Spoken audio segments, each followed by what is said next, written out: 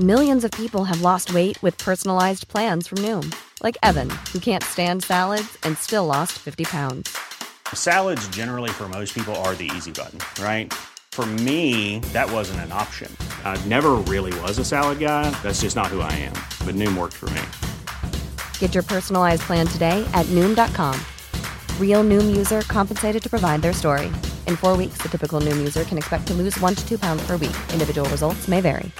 Hey, I'm Ryan Reynolds. At Mint Mobile, we like to do the opposite of what Big Wireless does. They charge you a lot, we charge you a little. So naturally, when they announced they'd be raising their prices due to inflation, we decided to deflate our prices due to not hating you. That's right. We're cutting the price of Mint Unlimited from $30 a month to just $15 a month. Give it a try at mintmobile.com/switch. $45 up front for 3 months plus taxes and fees. Promo rate for new customers for limited time. Unlimited more than 40 gigabytes per month. Slows full terms at mintmobile.com.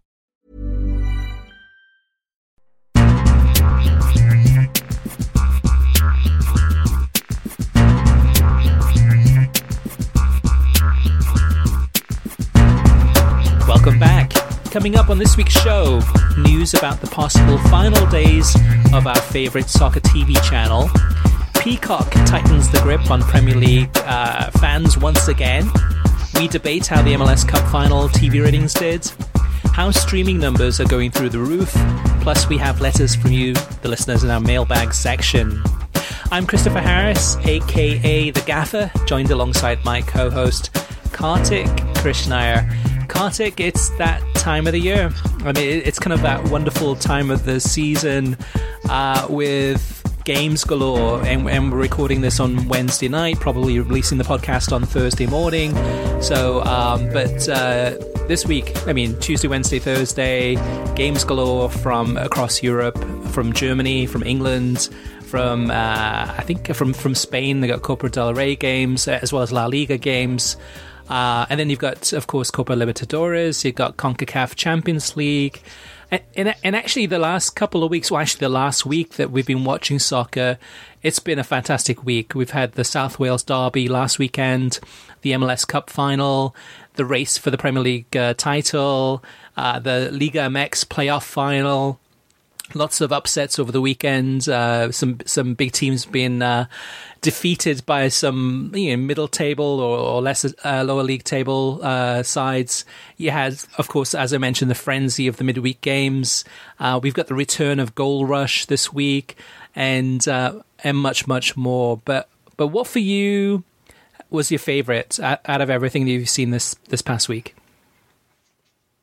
I guess I would say the best performance I saw was from Stuttgart against Borussia Dortmund. Yeah, that was this week, right? And then Lucien Favre got sacked right after that match. That they were spectacular, going to Dortmund, getting 5 goals, and really and obviously getting the manager sacked. My favorite match was probably Fulham and Liverpool, because I've been studying what Scott Parker has been doing the last several weeks with this Fulham team. What happened was they got promoted. I think most of us preferred Brentford to come up because they had a better side. They had really exciting attacking players, and 2 of them, Watkins and Barry Rama, have now been sold into the Premier League, just to go with all the other really good Brentford players from the last few years, Sawyers, the Maupay, etc., Konsa, that have been sold upward.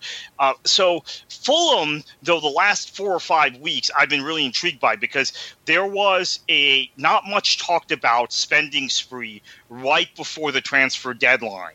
And Fulham were, the first few weeks of the season, they looked like they might be one of the worst teams in Premier League history, right? I think everybody could agree on that they looked, and that's what I thought when they got promoted over Brentford. I thought Brentford was a side that would compete in the Premier League with the players they had, would sign some new guys, had a new ground coming online. What a disaster that Fulham had come up instead of them. So what we saw was Parker overhauled the squad without much notoriety or discussion. Right now, I think they have 1 or 2 guys starting for the team that were starting at the beginning of the season when they got crushed by Arsenal. Now, if they played Arsenal, I think the result would probably be very different. And they were fantastic for much of that match against Liverpool. And so I couldn't take my eye off that match. Tactically, there's something very interesting. I guess Parker, maybe because he's English, because of his reputation as a holding midfield player, we had made the assumption when he moved into management he would be a very negative Sam Allardyce, Tony Pulis style, or the reputations that Allardyce and Pulis both have. I don't know that the reputations are necessarily deserved, but that style manager, what we're seeing, and he certainly was that way in the championship last season. Fulham were unwatchable at times. But what we're seeing now, Chris, is a really interesting dynamic where he's got guys that are athletic. He's got guys that can play on the break, but he also has brought in a couple guys that can play in the midfield and keep the ball and pass the ball around nicely.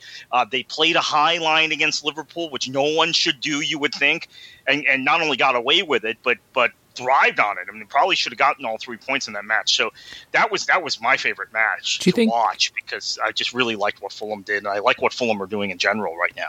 Yeah, and that one was a rare treat because we had Ian Darke on the commentary on this one on NBC SN. But do you think the fans... Oh, sorry, that was part of it, Chris. Yeah. I meant to tweet that during the match, but I was so captivated with what Parker was doing. How much? So maybe we took it for granted because we heard him so much, particularly in the U.S. How much I enjoyed his call of that match. Yeah, and I was going to ask you too, because I definitely enjoyed his call, but I just wonder if the fans at Craven Cottage made a difference. And the reason I ask that too is because the game before that was Crystal Palace against Spurs, which was one of the games of the weekend. And again, the Palace fans at Selhurst Park in full voice. The day before we had the Everton-Chelsea game, and I think the fans at Goodison Park made a difference in that game. But I don't know, to me, I think it is the instance or the case where the home fans in these stadiums, where they're allowed, are making a difference, where the players kind of rise the levels up just a little bit. Do you agree or disagree? On those two matches, for sure. I think Fulham, it's been a progression. Obviously, maybe took a step back in midweek, not scoring against Brighton, but it's been a progression where they got to that point where they were able to go toe-to-toe with Liverpool. But having 2,000 fans at the Cottage, and the Cottage acoustically, I think we've all been to the Cottage, right? A lot of the listeners to this show also. Acoustically, 2,000 fans in that ground will sound a lot louder than 2,000 fans at Old Trafford or at Villa Park. So it felt like, I don't want to say it felt like a full house at the Cottage, but it kind of did, right? Selhurst is another loud ground, actually. So those two matches, yeah, that's a great shout, Chris. Those two matches having fans, I think, made a big difference in how we felt about those matches and how the matches played out. And my complaint about the coverage of this is there was some really good analysis from NBC this week that we'll get into about Liverpool and Spurs and Man City and Chelsea, etc. But when it came to talking about Fulham, they still don't want to do it. They don't want to analyze Parker's tactics and how Fulham have really kind of changed the way they're playing. I think Musto got a little bit into it, but not the way he would if he wasn't given the time, clearly, that he would if it were Manchester United that we were talking about. So, yeah, I enjoyed that match. And I have to say, you make a great point. The Palace-Spurs match, that's probably high on the list as well. So my favourite match from this past week was Liverpool against Spurs. Really high level from the get-go, from the start. Just I was surprised, actually. I thought Spurs were going to really park the bus on this one. But they had chances. They had chances to win this game, as did Liverpool. Liverpool capitalised on those chances and ultimately won the game 2-1. What was interesting in this one, I thought, was that there was some good post-match analysis from Tim Howard and Robbie Musto alongside Liam McHugh. I watched this game just for a change of pace. I watched this game on as part of Goal Rush, which is available on Peacock TV. In Goal Rush, for those who haven't watched it, it's a whip-around show, just like the Golasso show, just like Zona Football, just like Multi-Match 90 back in the day from Fox. And we haven't seen Goal Rush in a very long time. And the reason being is that there's been, from basically last summer through till now, most of the Premier League matches have been staggered kickoffs. And it's been rare that you have more than two games on at the same time. So this week was a perfect timing to have that. and it's on Peacock TV, so it was on Tuesday and Wednesday. But what it provides you is a whip-around show, but usually they focus on one of the games. And in this case, they focused on Liverpool against Spurs. And we have a different commentary team. So I got to hear, I think it was Dan O'Hagan and Don Hutchinson do the Liverpool-Spurs game. And then as goals went in the other matches, they would break away for maybe like 10 or 20 seconds and come right back. So for me, it was a breath of fresh air, just not having the usual, Arlo or Graham Lusso, kind of just a different take on the same match. And it was a fantastic game from start to finish. Yeah, so the post-match on NBC I thought was really good, which we haven't said that a lot about NBC this year, but Liam McHugh, very good host, and I feel like I like Ahmed Fareed, and I want to give him props for Friday. Maybe when we go into our match review, I want to give him props for that. But I feel like maybe NBC felt like they need to bring in a big gun at the network for this match, for these midweek fixtures. So Liam McHugh, who is one of the better presenters for all sports at NBC, he's in that presenter's chair alongside Tim Howard and Robbie Mustoe, and they were talking tactics in a way they generally have not this year, or for about a year and a half on the show. And I think Tim Howard made the best point of all, saying because Jose always has a wrinkle for these big matches. I mean, we all remember what he did with Inter in the Champions League in 2010 with these strange formations and guys playing out of position, etc. And then he had done it several times after that at Madrid, and then most notably, I think recently, Manchester United against Conte's Chelsea in that match at Old Trafford, which United smash and grab 1-2-0 against the champions, Chelsea, who were unbeatable that season after a certain point. He did it again today. But Howard pointed out something that I hadn't thought about, because I thought it was really interesting, and was talking to people during the game, texting with some of my friends, WhatsApping, saying, this is really neat what he's doing with kind of the wide midfielders, the really good, the guys that you would think would be in the middle, Sissoko, even Bergwijn being wide, and trying to negate the pace of Alexander-Arnold and Robertson coming up the flanks. Really smart. What I had not thought about until Tim Howard mentioned it was, if Spurs play their normal way, it's Son on the end of those two chances and not Bergwijn. And let's be honest, chances are Son takes one or both of those, and for sure. Spurs win. Right. So I thought that was the most incredible point I had heard on an NBC studio show all season. So good job from Tim Howard, and great job from Liam McHugh and Robbie Mustoe getting that out. And now that I've thought about that and processed that, I'm like, oh my goodness, maybe Jose overthought it. Because I thought Jose had done a brilliant job with the tactic, but then you realize that's where Son normally plays.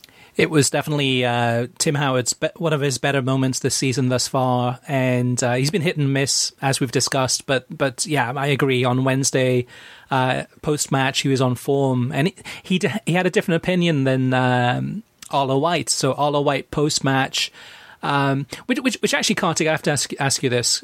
So I have my opinion, but I want to get your opinion. What's your opinion about lead commentators having an opinion and sharing their opinions? I am not in love with it, because I think it may indicate a certain degree of bias when they call matches or analyze matches. Now, in fairness to Arlo White, because I did watch that segment with Graham Lusso and have a completely different take, which was, I think Spurs had more good chances in this match. Totally. And I think they should have won. That's my opinion. Yeah. Now, I know Liverpool fans are going to come after me for that. That's my opinion. Now, Arlo White had a completely different opinion and was very dismissive of Mourinho's post-match rant, which we knew was coming, right? But yeah, I don't like it, Chris, but I have to kind of put a caveat on that by saying Arlo White doesn't show me any bias, even when he calls Leicester matches. So I have to give him credit for that. But no, I didn't agree with him about that, and he was very animated about it, which sort of surprised me. Yeah, in his match commentary, I don't think he shows bias. But if you're a Tottenham Hotspur fan and you listen to what Arlo says at post-match, Now, most Spurs fans, I would think, would disagree with him. But he said, Jose has a very different way of trying to win games, kind of hinting at his pragmatic style, which he has. And Arlo went on to say that he was basically in disbelief that Jose thought that Spurs were the better team in this match. And like you, I agree that actually Spurs had the better chances to win this match. Yes, Liverpool had chances too, and they missed theirs. But the opportunity for Spurs to win this game, I think, was greater than that of Liverpool. Even with Liverpool playing a better style of play, more attacking, more fluid. At the end of the day, there is no right or a wrong way to play football. It's whatever is most effective, and that can change game to game. And there's nothing wrong with a route one or a pragmatic style or park the bus or whatever the style of play, or attacking or open or whatever it may be. Me personally, I don't like lead commentators being critical or being sharing their opinions. To me, I'd rather them be almost like a Martin Tyler, where Martin, if you ask him a question, he'll give both sides and will say, well, some people are thinking this and some people are saying that, but he's not the type of opinionated person that's going to say, okay, I think that Spurs hint, hint, hint are not winning games or playing games the right way. So, yeah. One other thing, Kartik, I noticed this week, which was interesting, to me at least, was on Tuesday, at the end of the day, I tuned in to watch ESPN FC. And on Tuesday, there was Premier League matches, well, 2 Premier League matches, bunch of games from France, bunch of games from Italy, bunch of games from Germany. And I haven't watched ESPN FC in a while, but probably the first 20 minutes from start to finish, those 20 minutes were all Bundesliga. It led with Bundesliga. Dan Thomas had a exclusive one-on-one interview post-match with Gio Reyna and Josh Sargent after the Dortmund Werder Bremen game. And it was all in on the Bundesliga. And I haven't been watching ESPN FC, but we haven't seen that much love for the Bundesliga in years. No, and it's actually kind of the reverse of what had happened on Sunday. I was actually not happy on Sunday when Lucien Favre gets the sack, as I talked about at the beginning of the show with the Stuttgart match. Because of these 2 really good matches we talked about in the Premier League, and then Arsenal, which everybody loves to talk about on these shows, particularly on that show. They love. I think I've been saying that for years. They love to talk about Arsenal and take shots at Arsenal. It was 15, 20 minutes, I want to say, or more before they got even to the Favre news, because they wanted to start with Arsenal losing to Burnley, and then they got into Liverpool and Spurs dropping points, but that was very secondary to Arsenal. So it really depends on kind of like the flavor of the day, what they do, because I didn't watch the Tuesday show yet, but on Sunday they went the other way. They went all in on the Prem because Arsenal had lost and waited for the Bundesliga, even though the biggest news in football that day was from the Bundesliga. That's interesting. And maybe it's the guests that they have on. There was no Craig Burley. It was Alejandro Moreno and Frank Leboeuf. And they did talk about Chelsea against Wolves a little bit later in the game. I had some good analysis and discussion about that and debate about that. I just thought it was interesting, not having watched that news channel in probably a couple of weeks, but how Bundesliga heavy they are, which if you're the Bundesliga or any of the clubs in the Bundesliga, you got to be like, high five. This is great. This is fantastic exposure. And it's not kind of one of those things where they're just kind of briefly discussing it. They're going in deep, talking about what's happening in the league, etc., etc. I have to ask you, Kartik, because I have not been watching as much of the Bundesliga this season as you have. But when I look at the table, and I see Dortmund in 4th place, and yes, I know that they've gone through a couple of games where they had a couple of disappointing draws. At the same time, Haaland out injured, still recuperating. I look at the table and I go, okay, well, they're actually not doing too bad. Meanwhile, the coach is sacked. So what's the big reason for that? Is it that Dortmund they're not that far behind Bayern in the table? So before I get to that, I do want to mention, since you mentioned Frank Leboeuf in the Chelsea match, yes, I did watch ESPN FC on Tuesday night because I do remember his analysis of that, which, by the way, was very similar to a conversation I had with a friend earlier that day, which is basically Chelsea don't know when to take the air out of the ball. But you're away from home. Take the point. You're playing a team that's very good, even though they were down in the table. We know how good Wolves are, and they've had some trouble with injuries. And obviously, Moutinho was out for this match, and Jimenez is out indefinitely. But Leboeuf made that point, and I was like, yeah, that's exactly right. I'm glad a former Chelsea player is saying it. That Frank Lampard has to teach his players. Look, at some point, you just play a match out. You don't keep attacking, leaving yourself open to a counter. Not only did Wolves score on the winner, but then they almost scored at the death again, right? Yep. When Neto went to the corner and then realized no one was marking him and decided he would put a shot on and it hit the frame, I think, or just went over the crossbar, and then the official blew dead. But on Dortmund, I think this is an issue of a club.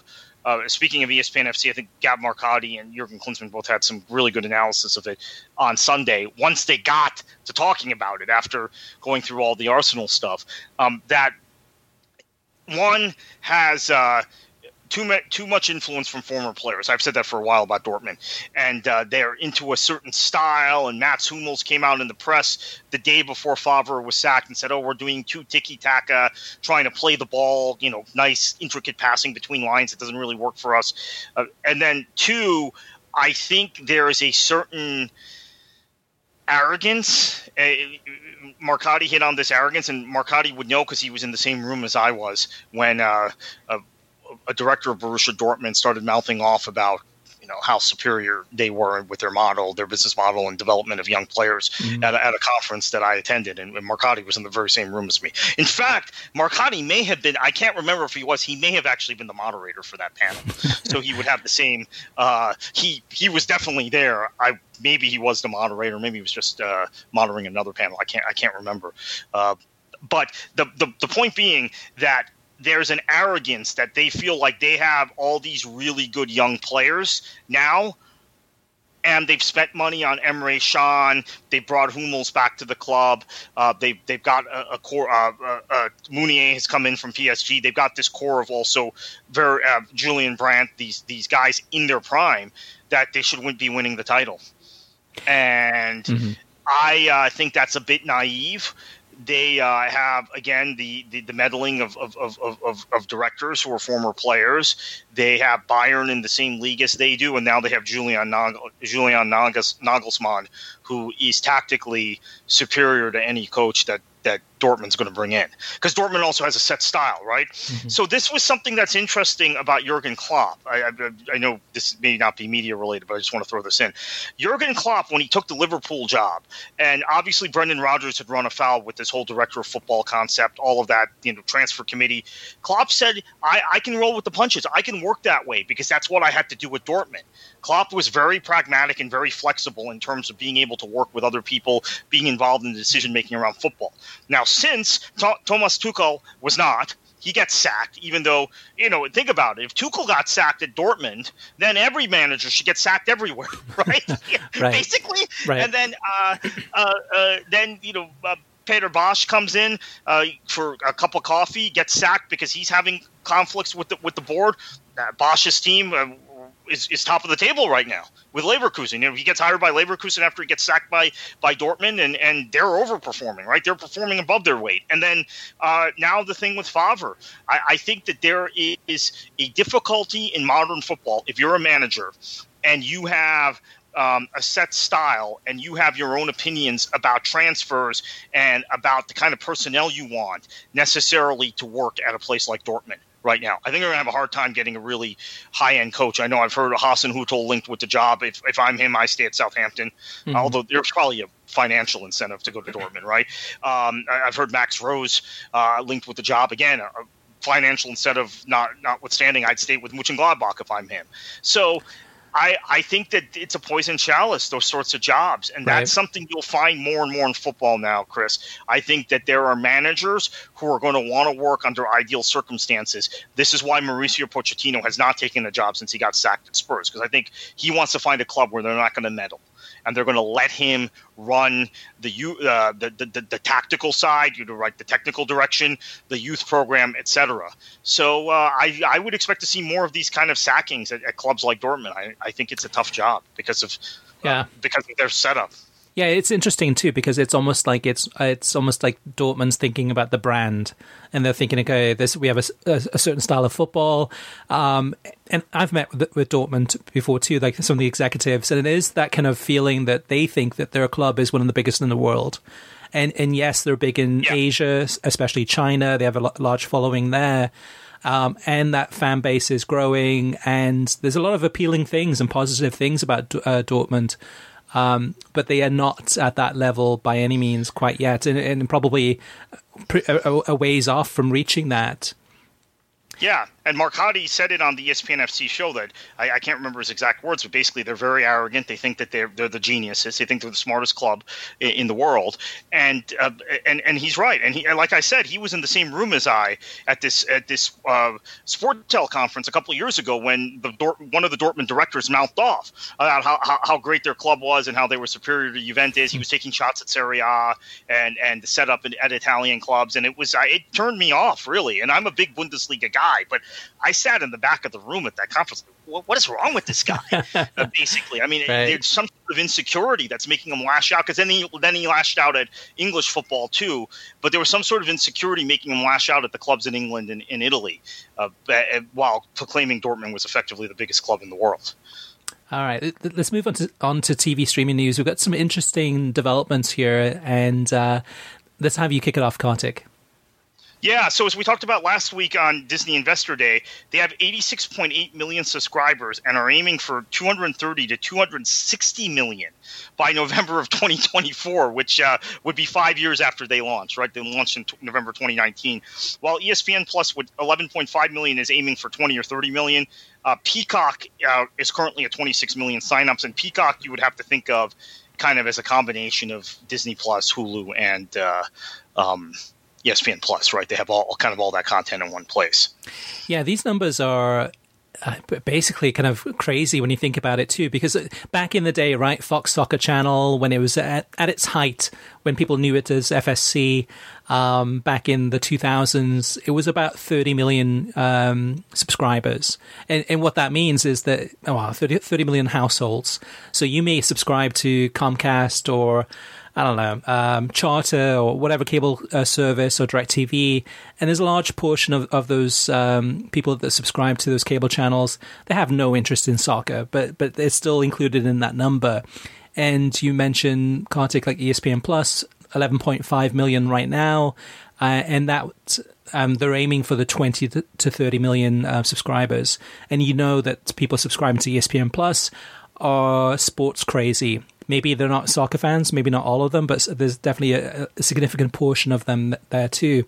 Disney Plus, 86.8 million subscribers, and they're aiming for 230 to 260 million, which is crazy. And then Peacock at 26 million signups. And I'm sure a significant portion of those have been soccer fans in the US, Premier League fans, and that number seems to be growing. Speaking of Peacock, we broke a story on Sunday. And this is a story that World Soccer Talk had the exclusive on. And this is Peacock TV. Without telling anyone, they went ahead and stopped providing replays of games that originally aired on NBC or NBCSN. So over the last weekend, I think there was the Leeds game that was on against West Ham on Friday. There was the Manchester Derby. And over the weekend, over the Saturday and the Sunday, a lot of Peacock TV subscribers would go into the sports section and see all the replays, except those games were not available that originally aired on television. And it's a change that Peacock has made, or NBC Sports has made. And what it does, it forces you, if you miss the game live and on television, you will have to you have to be an NBCSN subscriber or an NBC subscriber to be able to watch that through the NBC Sports app, which makes it confusing too. So there's some games you can only watch on the NBC Sports app unless you DVR'd it. And then the games that are available on replay on Peacock TV are only the games that were shown on Peacock TV originally. So you got two different places where those replays will reside. And at the end of the day, it just makes things more complicated. It makes things more confusing. And actually, bottom line is that at the beginning of the season, Peacock TV and NBC Sports promised people, they said, okay, you will get, by subscribing to Peacock TV, whether it's for per month or for the year, you will get all 380 games available for the season, available on replay. And that's out the window. Now they've changed the documentation on their website. It says, I think, 175 games. So, yeah, I mean, there's really nothing positive to come out of this. And I would really, maybe I reached out to NBC Sports to get a comment from them. And I got a comment, but it didn't really explain why they did this. But the why is really they want people to subscribe to both cable and Peacock TV and not cut the cord, so you still get your NBCSN. You still keep Comcast happy, which is the parent company of NBC Universal. And at the same time, you're subscribing to Peacock TV, and then you're basically paying them twice for the complete coverage of the Premier League. Oh, Kartik, I know you're a big Peacock TV fan, but I'm sure this one was another reason to be upset with that service. Yeah, and I think the most important thing, Chris, to understand is that NBC sets certain expectations for the fans and for people who buy these add-ons or these OTT services. So with NBC Sports Gold, they set an expectation. People complained about the price, but it was pretty consistent. Now with Peacock, we've seen things change a lot. Your article on Sunday talked about the bait and switch. That's exactly what it is. They've done that now multiple times with Peacock, removing replays. There's been difficulty seeing bumper programming sometimes on Peacock, replays disappearing, games that are on demand disappearing. It's advertised like a normal streaming service, but you can't pause matches. You can't rewind in match. If you leave the Peacock app, you're out. Basically, you have to reload everything. Unlike if you leave the Disney Plus app, Disney Plus isn't a good comparison here. ESPN Plus is a better example, right? Same company. You come back right in, and you're at the same match you were at. Same thing with CBS All Access. So they've set expectations to where Peacock is this incredible thing that you're going to be able to consume the Premier League the same way you were able to consume it on Sports Gold, NBC Sports Gold, which you did have to pay more for, in fairness, than Peacock, or a Live Extra before on the spillover channels, and how you consume it on NBCSN, CNBC, USA, wherever you watch it on NBC over the air. And it's not. It's something completely different, and they are not consistent with what they deliver. So, yeah, I think it's a big problem, and bait and switch is the right word. I loved your headline there.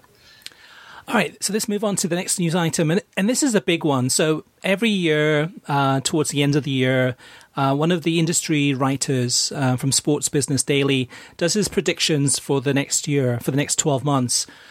and that reporter is John O'Rand, who's well-respected within the industry.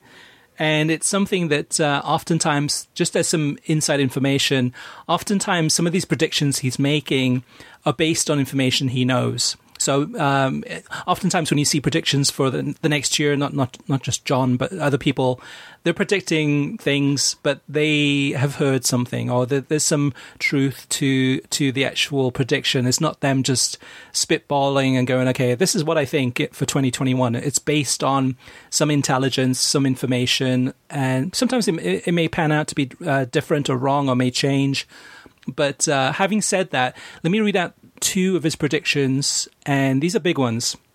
So prediction number one, late in the year, which would be the end of 2021, think November or December of 2021, NBC will shut down its sports channel and move NHL and Premier League programming to USA Network and Peacock. The move is part of a strategy to grow NBC's streaming service while keeping its big entertainment channel relevant in a cord-cutting world.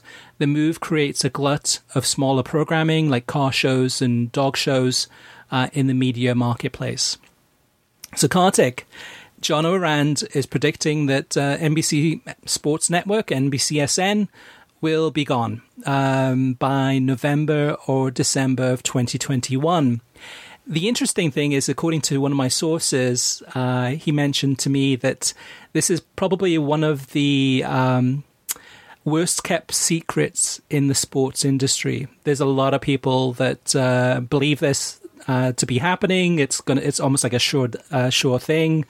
Of course, nothing official from NBC Sports, but this sounds legit. This sounds very likely that you can see with NBC moving so much programming to Peacock, and with all the layoffs, with COVID, with reductions in advertising and all the issues that a lot of these broadcasters are feeling. Probably the biggest one is the cord cutting, right? People getting rid of the cable in the millions and satellite in the millions.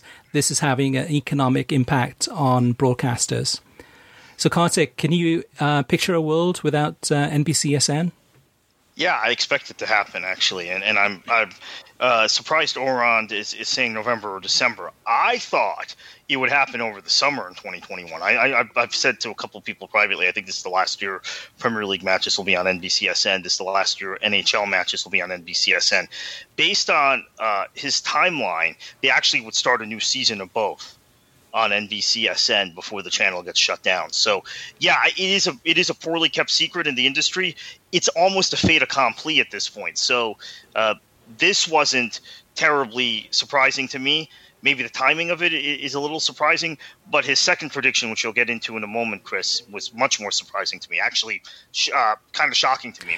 Yeah, shocking to me too, because he seemed really confident about this one. So prediction number 2 is that NBC will start negotiating a new Premier League deal early in the summer.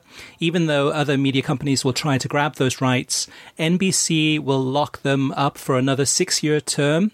NBC will create more windows on its broadcast channel, plus run games on USA Network and Peacock, while keeping the most matches behind a paywall on Peacock.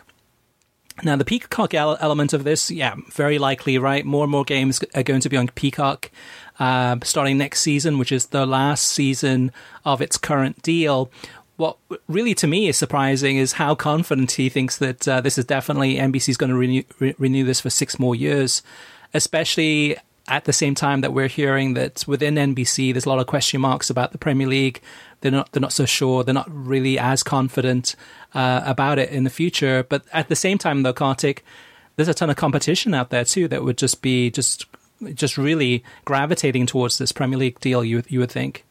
Yeah, I'm kind of surprised by this, as I know you are, because my assumption was that DAZN and Amazon Prime, and we saw actually this week's midweek fixtures in the Premier League are on Amazon Prime in the UK. This is a Prime Day, I guess, the Tuesday through Thursday fixtures, this match day. So I thought they were going to make a bid to boost their streaming services in the US. Both of those entities, DAZN being maybe desperate for it, that NBC simply could not match. So this was surprising to me. I do think the factor of Comcast owning Sky might factor into this, right? That's something that was not the case the last time NBC negotiated their deal with the Premier League. In fact, at the time, Rupert Murdoch was still trying he was on the back foot by this point, but he was still trying to get full control of Sky. And then we also have Sky B, and then also there was the possibility that it would go to Disney, right? And then Comcast ended up acquiring it after all of those things played out. So that the long-term relationship that the Premier League has with Sky, and the Premier League exists because of Sky. Although that having been said, they did buck the Sky owner when they went from Fox to NBC in this country. But that might give NBC a kind of a hidden advantage that we're not expecting.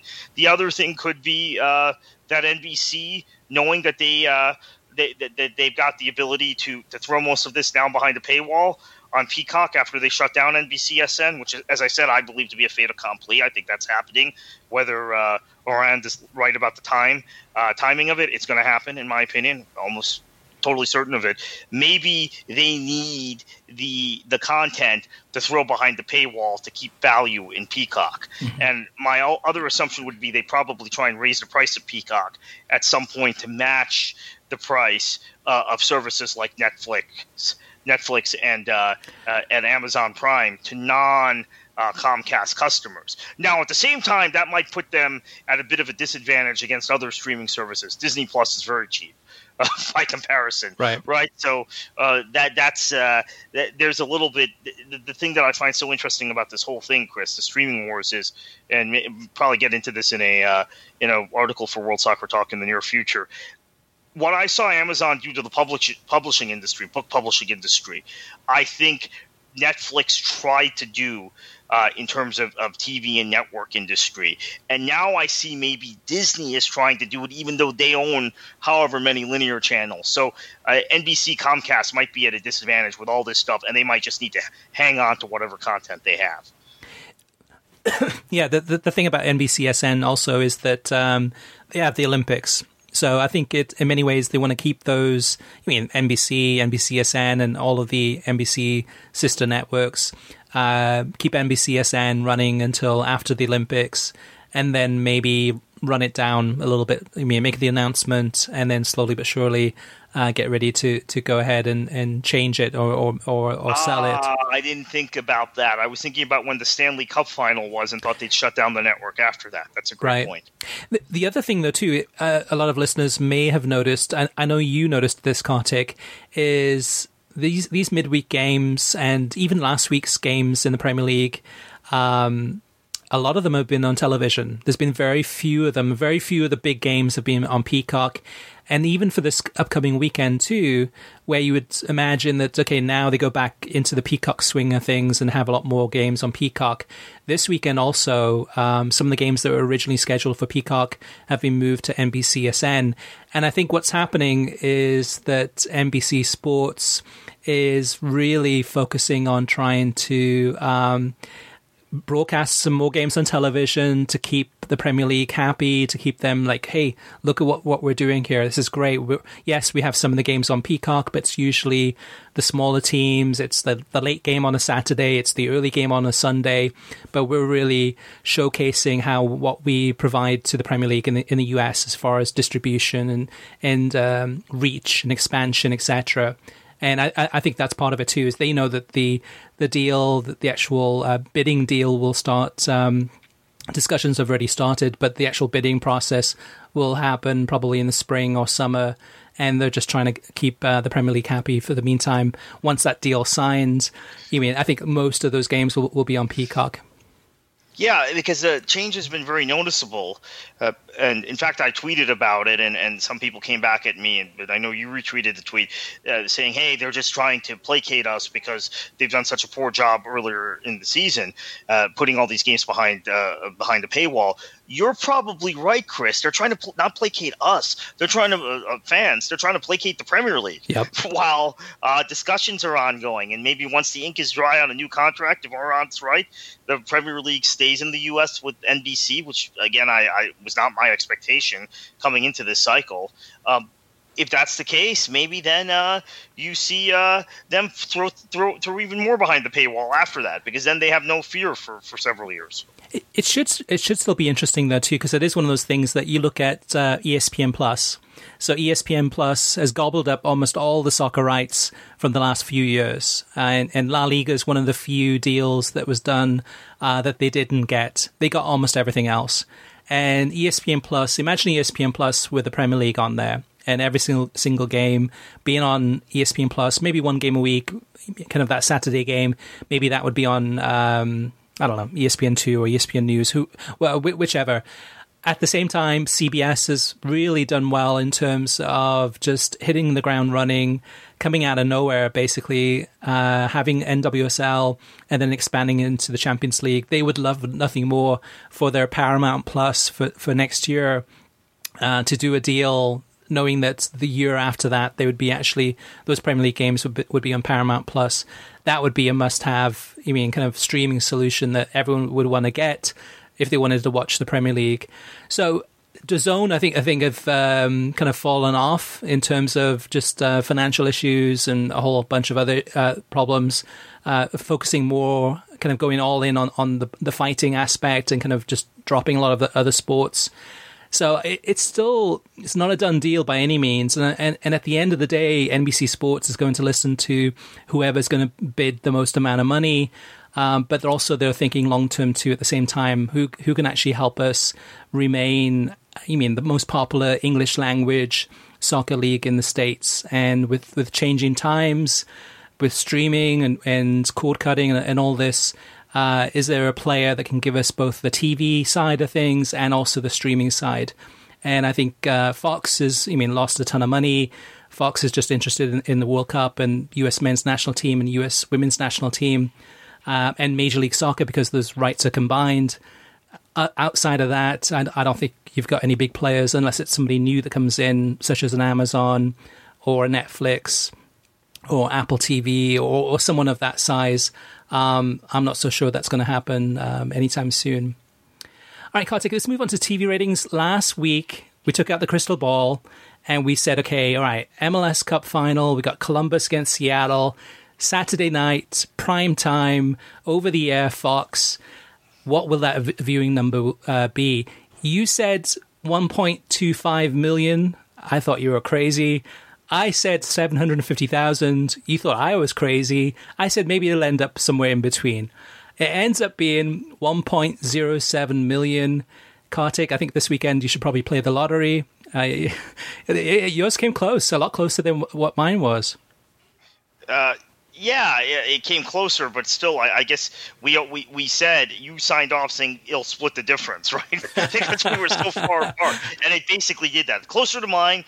I'll take credit for that. Thank you, but I think it split the difference. I think that there was probably less interest in this matchup, and although Seattle was playing, which usually stimulates people, but there was no Atlanta. So the last time the match was on Fox, I know MLS has been pounding their chest about this being one of the highest rated MLS Cup finals in the last 10 years. As you and I have pointed out, the highest rated MLS Cups traditionally were the first several years of the league, right? And then there was a huge drop off in the 2000s. But the last MLS Cup that was on Fox, which did include Atlanta and also included Seattle, had about 50 million. About 500,000 more viewers. Yeah, on Fox. 1.5 million in 2018. So comparing those numbers, comparing the 2018 number to the 2020 number, it's down 32%. Having said that, it's a lot of sports TV ratings in general have been down. It's been a crazy year with COVID. I watched the game, actually, and I enjoyed it. I really did. I thought that Seattle didn't show up. I mean, they made some really poor mistakes defensively and in midfield. But Columbus, all 3 goals they scored were beautiful, great finishing. The atmosphere at the Crew Stadium was fantastic. The pre-game with Rob Stone, Alexi Lalas, and Mo Edu was okay. It was pretty good. The halftime interview with Don Garber, it's like, I don't even know why they bother bringing them on for these types of games, because it's always softball questions and softball answers, and you really hardly ever learn anything or find out anything interesting. I would rather them analyze the game itself rather than talk to the commissioner, but I guess it's tradition. But the game itself was great. I enjoyed the game.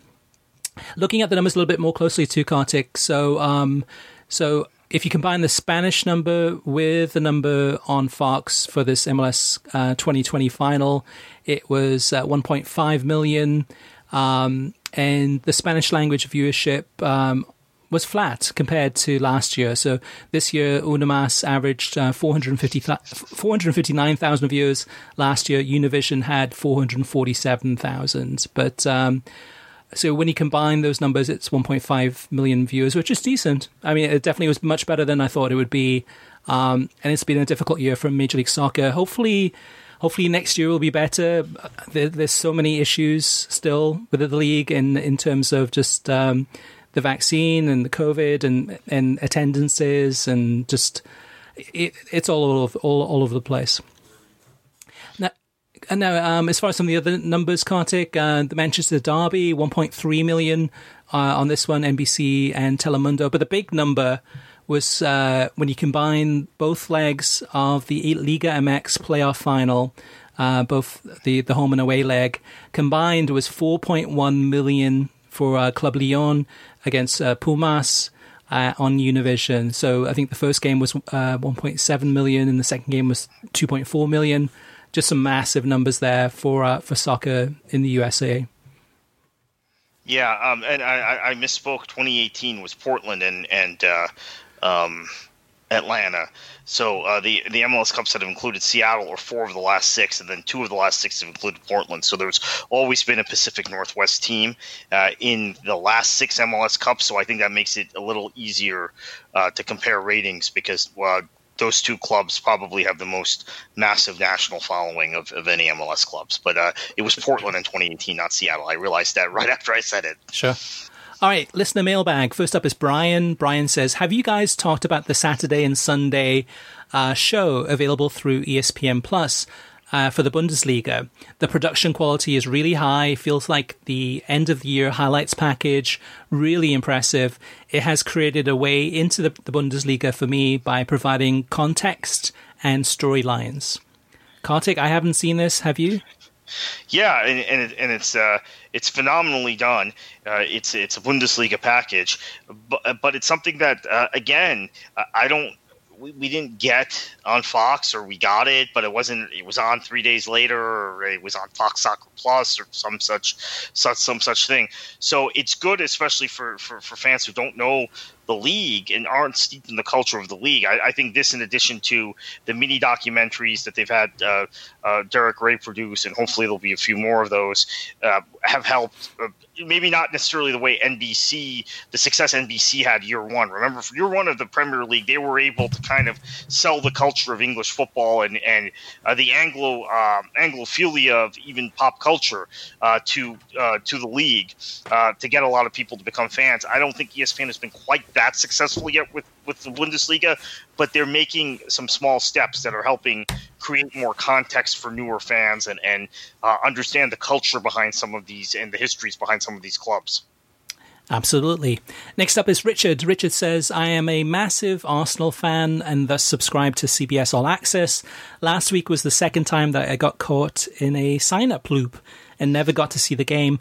I think the quality of the programming is great, but the app is seriously flawed. When there is a problem, there is no one to contact. Apple TV was unable to help. Please publicize this problem. Thanks for all you do. Love the podcast and the website. And Richard, what I would do too, because actually CBS All Access does have a, I believe it's a support form or a support email address, but if something like that happens again, just post it in the comments section at worldsoccertalk.com, and we'll reply with the link or with the email address to help you try to kind of have that issue resolved. And I agree, it's very difficult to find that information for a lot of these services, Peacock TV included. I mean, all of them pretty much. It's really difficult to actually reach out to them. Some of them have Twitter addresses, but they don't respond. But anyway, let us know. Just post us in the comments section, anyone, if you do run into issues, and we can definitely help you out as best as we can. Next, so with me, go ahead. I've had a problem with my CBS All Access on Apple TV. Once I had a problem where I didn't have a sign-in problem, but then when I tried to access a Europa League match, it started asking for my credentials and then booting me out. So something a little bit similar. And then the next time I went in, this was one of the 1 o'clock Eastern time matches on one of the Europa League match days. I went in at 3 o'clock. I just gave up on whatever match I was trying to watch. 3 o'clock, I went in and had no problem. And again, I watch it through Apple TV, so it may have just been a temperamental thing. It might have been for that particular day. But yeah, follow Chris's advice with that and let us know. Next up is Greg. Greg says, hello. I've been reading the blog for a number of years, just started listening to the pod. In general, I think you're spot on about the general decline in quality of NBC's studio shows. Not replacing Neil Ashton and Steve Bauer, has hurt in terms of on-the-ground coverage in the UK. If the analysts aren't going to do lots of their own original reporting, they need to include people who do. He says, he goes on to say, I disagree a bit on losing Kyle Martino in terms of analytical quality relative to Tim Howard. They're different, but I don't see Howard as bad, and always kind of thought that Martino talked a shade too much, but that's just my taste. I like that Howard has a more recent take on playing in the league, and especially his years with Moyes add value to any comments regarding West Ham, for example. Also, I get the sense he still talks to people back in the UK. He's mentioned that in passing, but overall, I like him as an analyst. The one area I think it's unfair to knock is his delivery. Another letter in the December 10th pod got at that. He's got Tourette's and OCD, which impacts his speech. If you guys are going to bring up listener letters that criticize his delivery style, I think it's fair to mention what he's worked hard to overcome. Other than that, keep up the good work. And Kartik, I'd totally forgotten about Tourette's and OCD with Tim. I don't know about you. Yeah, I had. So thank you for bringing that up, Greg. And also, I have to say, you're spot on about the Moyes comments, because those who know me know I'm a big David Moyes fan. I'm a big proponent of him. I was a proponent of him maybe even getting interviewed for the U.S. job when the U.S. job was open, whenever it was open. I do like the fact that they have someone who has played so long for Moyes who can defend him, because there is a stereotype about Moyes, and almost a punching bag stereotype that's come out in the British media. And I hear it all the time on the Guardian podcast. I mean, again, this week, I love Jonathan Wilson, but Wilson drones on about Bielsa, and then they're taking shots at Moyes, and no one wants to defend Moyes. It's a mockable thing. Now, of course, I think West Ham had beaten Leeds, actually, but that or had they, or was it a draw? I can't remember. But whatever the case, yeah, I really appreciate the fact that he defends Moyes, and he can talk about Moyes and talk about, because I will tell you, people may be shocked on this podcast to learn this, because they've heard the narratives about two managers in particular, Moyes and Allardyce. Allardyce was one of the first guys in England to really put a lot of faith in sports science.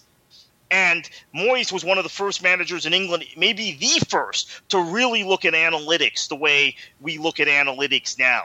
And that's why with Everton's spending constraints that they were under during most of the time Tim Howard was at the club, Everton was always finishing in the top half. There were a couple of seasons they even finished ahead of Liverpool, their local rival, because he was finding bargains in the transfer market. He was doing things that other managers weren't doing. He was doing things that directors of football at clubs were in England that they were competing with weren't doing. So I do really appreciate that. Thank you for the note, Greg.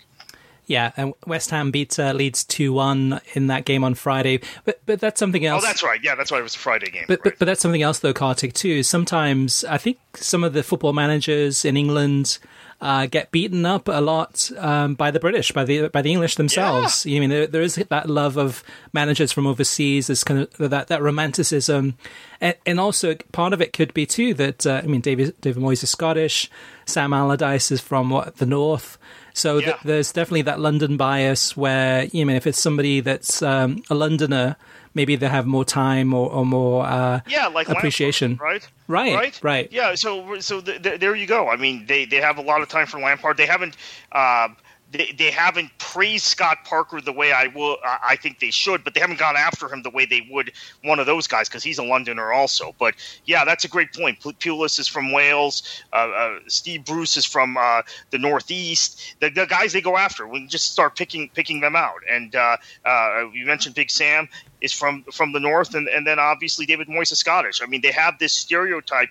I even saw tweets today about, because we're recording this on Wednesday, about Allardyce getting the West Brom job, hitting Allardyce, and then they bring back Pulis, the name Pulis. They start attacking Pulis. They start attacking Alan Pardew. He's actually a Londoner. But it's a very weird thing. They have this kind of self-hating mentality, and I think most of the guys we've just mentioned are good managers, in my opinion. And I actually put Moyes and Allardyce near the very top of managers I've seen in the Premier League through the years. If you look at the jobs they've done, I think it was disastrous for Moyes that year at Sunderland, but other than that, West Ham, the first time he did okay. This time he's doing really well. And obviously, Manchester United, we realize now, it was part of a deeper rot, and he didn't get the backing. He got to buy two players. One was Fellaini, who he knew. The other was Juan Mata, who he only got to work with for a few months. He didn't get to buy all the guys Van Gaal and Mourinho did, and now Solskjaer. I mean, who knows what would have happened if Moyes had the same sort of budget. I don't think he could have done any worse than those other guys I mentioned, honestly. And at Everton, I will say this again. His record at Everton speaks for itself. I know I seem to tweet this every week after West Ham gets the results, so sorry, Chris. Thank you for indulging me on this, but I guess I'll get it out on the podcast. You look at Moyes' record at Everton relative to the money they spent. I dare you to find another manager in a top European league over that period of time, that 8 years, 9 years, whatever, from the time they first qualified for Champions League 04-05 through the time he left the club to go to Man United 12-13, that got as much money, got as good results relative to the competition in the league he was in per euro or per pound as Moyes. I think he's a phenomenal manager. So I do appreciate the point about Howard. And having Howard on NBC does give some balance because maybe they would have beat up on David Moyes if he wasn't there. That's a great point. Yeah, or if he was a Londoner, maybe they would have given him more of a chance, perhaps. Right. So next up is Tim Keane. Tim says, with the demise of Watford to the Championship, I've been making use of my ESPN Plus subscription. My two biggest takeaways. Number one, the refereeing is pretty awful and the commentators even worse. As with most things, you don't miss them until you don't have them. As to the games themselves, the Championship is a difficult league to dominate with some very good teams, and even the lesser teams are rough and ready.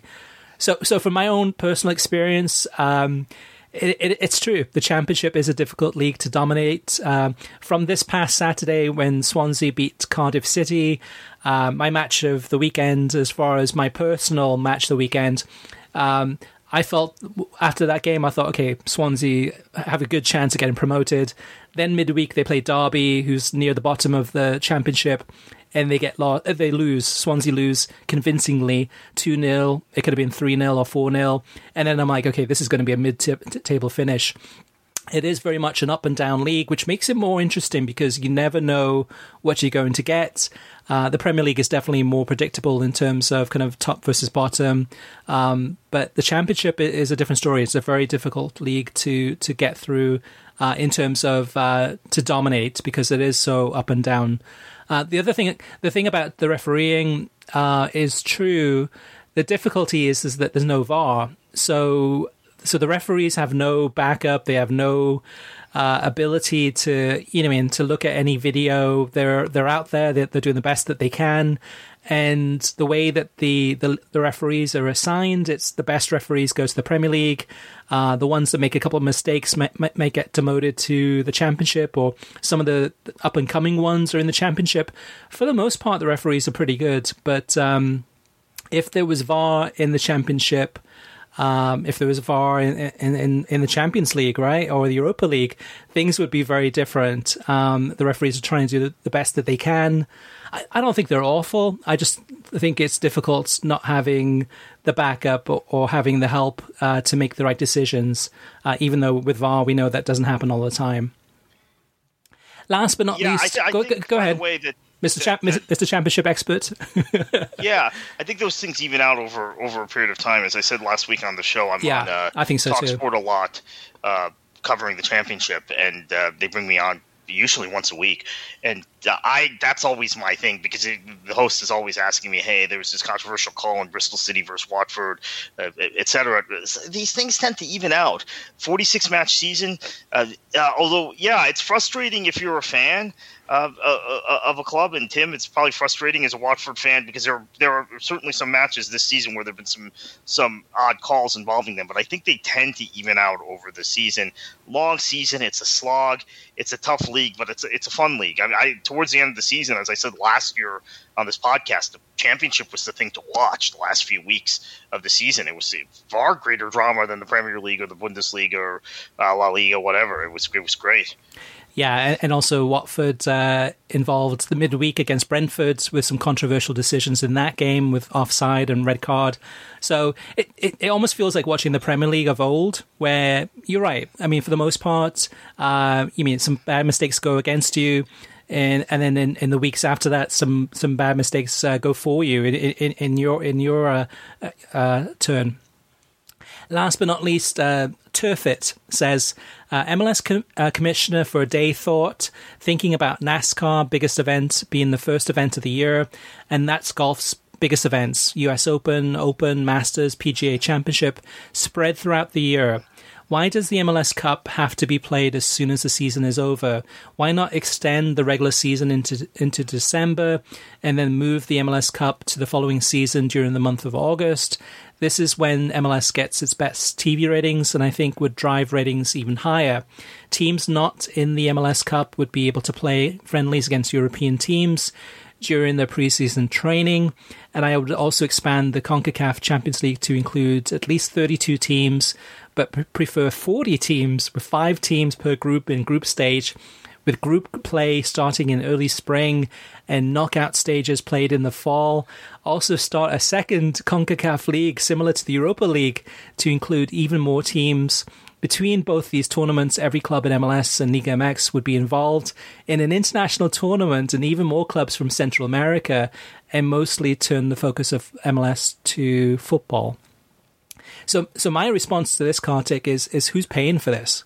Because even with the CONCACAF Champions League, it doesn't get a lot of TV viewing figures or a lot of interest on television. The broadcasters that do sign up to show these games, Fox and Univision, are paying decent amounts of money, but they're not paying in the Champions League type of money. I mean, in the Champions League and UEFA Champions League, you've got all these European broadcasters who are salivating at the prospect of trying to win the rights to broadcast these games. And I think in North America and Central America, yes, there's interest in Mexico, especially to watching the CONCACAF Champions League. But for most part, I think most Americans or fans of Major League Soccer tune out. They don't watch the CONCACAF Champions League because the teams keep on losing all the time. There's not much of an incentive to keep on watching unless you're the type of person who likes seeing negative things happen in terms of the teams losing and doing poorly. So I think Turfit's ambitions to change the schedule, but to expand things and have every MLS club participating. And we haven't even discussed travel costs and travel implications. And I think this would be a nightmare scenario. Go ahead, Kartik. Yeah, I think it would be tough. Yeah, I think it would be tough. Yeah, it's something that's been talked about. It's not anything new, but there's never been the sort of sponsor interest to actually make this happen. Yeah, it'd be a good one for a Football Manager. I mean, you mentioned the sponsorship. I mean, up until recently, the CONCACAF Champions League didn't even have anyone to broadcast the games. I think some of the games they ended up broadcasting on Yahoo or... Yeah, I watched a few games on Yahoo, and Go90 had it at one point, Go90 app. So there's been so little interest that they had a tough time even finding anyone to pay anything to actually broadcast the games. I was actually surprised Fox committed to it the way they did. And who knows if that was to fill a void because they're losing all this. They've lost all these other soccer properties, European soccer properties. But that was surprising even given the lack of interest. As we're recording now, Champions League is about to kick off. Atlanta United playing, and I just don't think there's much interest in it. Yeah, especially the way that they're playing these days. All right, so we want you to have your say. If you have any questions for us, want to reach out to us with any feedback, observations, disagreements, agreements, or questions about streaming or watching soccer on television, you can always reach us via email through web at worldsoccertalk.com, as well as facebook.com/worldsoccertalk, and on Twitter at worldsoccertalk. Plus, of course, you can always post your comments on worldsoccertalk.com. Next week, we're going to try to do this podcast in person. we have to see if we can figure things out and try to see if Kartik and I can meet up in person. Maybe take some pictures, maybe do a little bit of video, but do the podcast in person. So knock on wood, this one next week might be a little bit different. We're going to try our best to make that happen. It's been a while since I've seen Kartik and likewise. But Kartik, where can they find you on Twitter if they want to follow what you've been saying over the next week or so? Yeah, you can find me on Twitter at KKFLA737. All right. All right, don't forget you can get the World Soccer Talk podcast every Thursday on your favorite podcast player, whether it's Amazon Music, Spotify, Pandora, YouTube, Stitcher, iTunes, TuneIn, Audio Boom, Overcast, and WorldSoccerTalk.com. If you like the show, share it with your friends on social media and give us a review on iTunes. And Kartik, heading into another weekend of football from around the world, what should they do? Enjoy your football.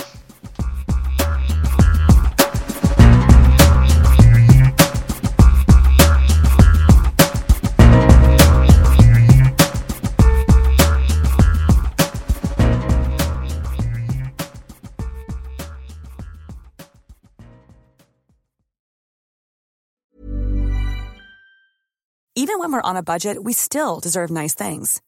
Quince is a place to scoop up stunning high-end goods for 50 to 80% less than similar brands.